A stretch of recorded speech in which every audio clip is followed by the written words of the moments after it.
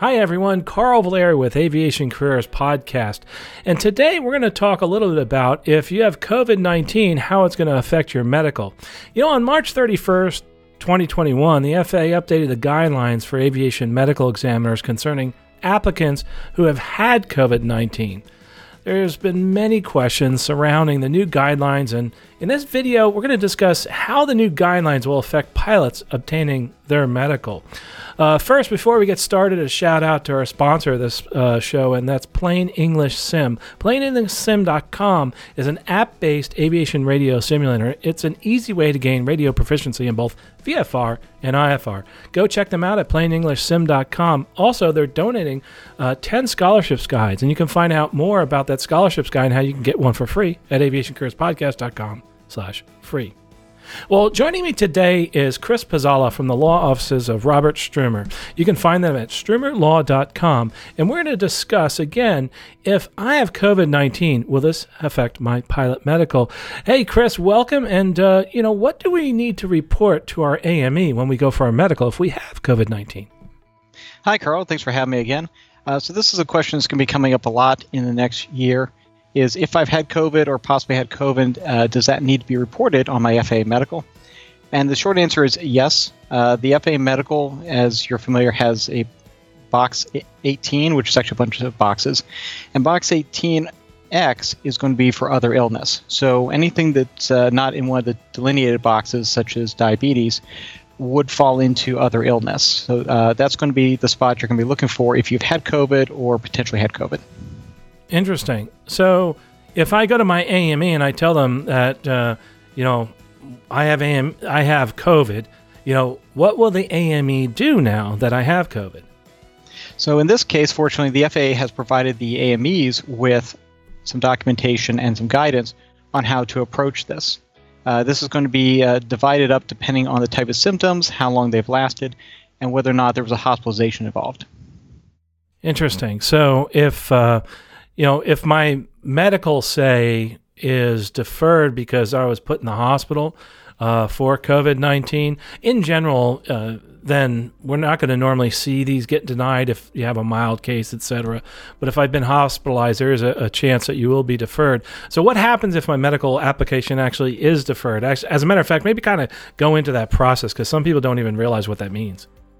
Right. So in the case of an AME, your air medical examiner, normally issues a medical certificate on behalf of the FAA. Their authority comes from the FAA's authority. And in some cases, they're not able to issue a medical certificate on the spot. Instead, they'll do what's called a deferral.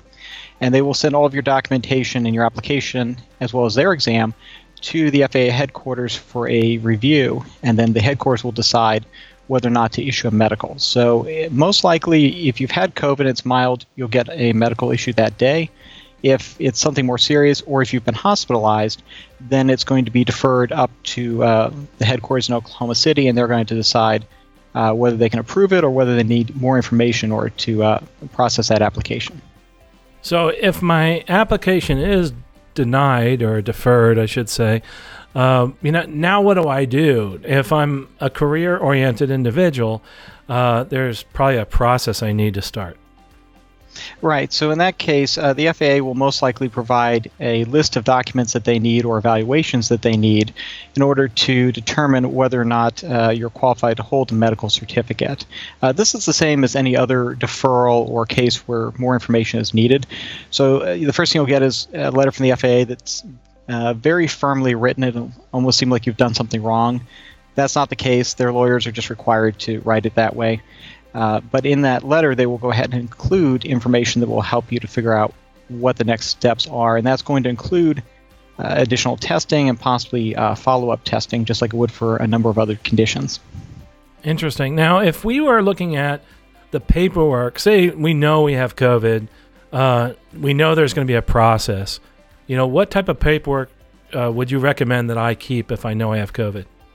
Well, documents. So any results from tests, if you visit a doctor, I would keep a copy of the doctor visit. I get your medical records from the doctor and hang on to those in a location where you can find them again. First, if you get a deferral, the FAA will most likely ask for that information. The second thing I'll point out is that sometimes the FAA will come back and ask for information on an event 10 or 15 years after it occurred. And so we don't want to lose all that paperwork and then have the FAA asking questions down the road, especially with something as new as COVID, where we don't fully know what information is needed or what the long-term effects of these things could be. So any information you have related to COVID testing, treatment, or follow-up is going to be really important. Just make sure you hold on to that. Even if you don't need to turn it in now, just keep track of it. Part of this documentation or guidelines that the FAA put out on March 31st, 2021, has to do with COVID-19 and the vaccine. One of the things I want to circle back to, and I know we've talked about this before, is that if you are given the vaccine, there's all these immunizations out there, there's a couple things you have to be careful of. And I've had a client actually tell me, I'm going to go flying in the afternoon. I'm going to get my vaccine in the morning. What's wrong with that situation? Maybe you could explain that one. So the FAA is requiring a 48-hour wait period after you've had the vaccination before you go and fly, and that's a minimum 48 hours. It may make sense to wait longer if you're still having symptoms. Consistent with the I'm Safe checklist, of course, if you're not feeling well, you shouldn't be operating an aircraft. I've recently had a vaccine. For me, it took about 72 hours to get to a point where I felt safe to operate an aircraft. So don't feel rushed and don't box yourself into a corner, especially if you're a professional, thinking that I need to get back and fly in 48 hours. Give it some time. It's an excuse to use some sick time or whatever provisions your company has.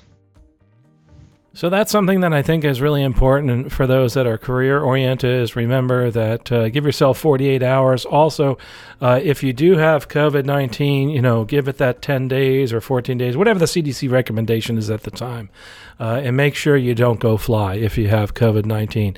One of the things I do want to ask you before we let you go is I noticed on this forum they talk about this outpatient care if you've had COVID. They talked about prolonged outpatient care or I don't know what that really means. That seems very subjective. Is there any guidance on what that term means, prolonged? So in the medical field, prolonged, of course, means something that's not immediately treated or treated within the normal time frame. In this case, it's going to be really subject to debate because this is such a new occurrence, a new virus.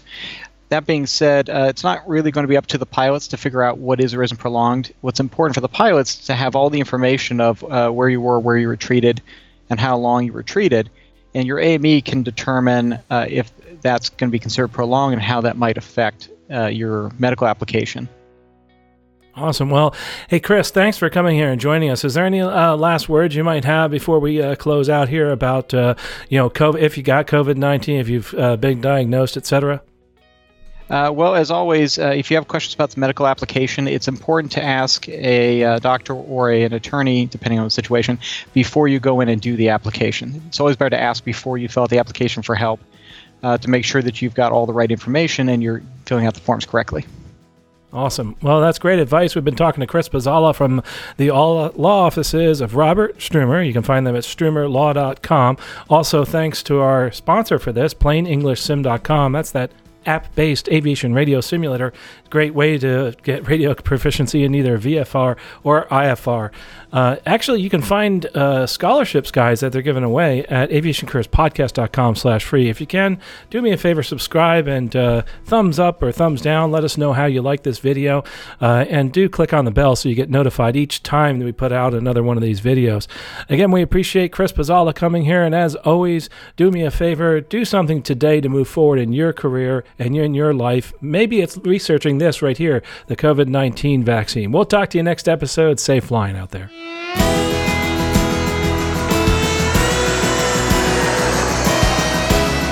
You have been listening to Aviation Careers Podcast, an aviation podcast about living your dream and pursuing an exciting aviation career. This aviation podcast is produced by the Valeri Aviation Corporation. Although hosts or guests may receive compensation for products and services discussed in this podcast, compensation never influences our opinion. Before purchasing any product or service, you should always do your own research.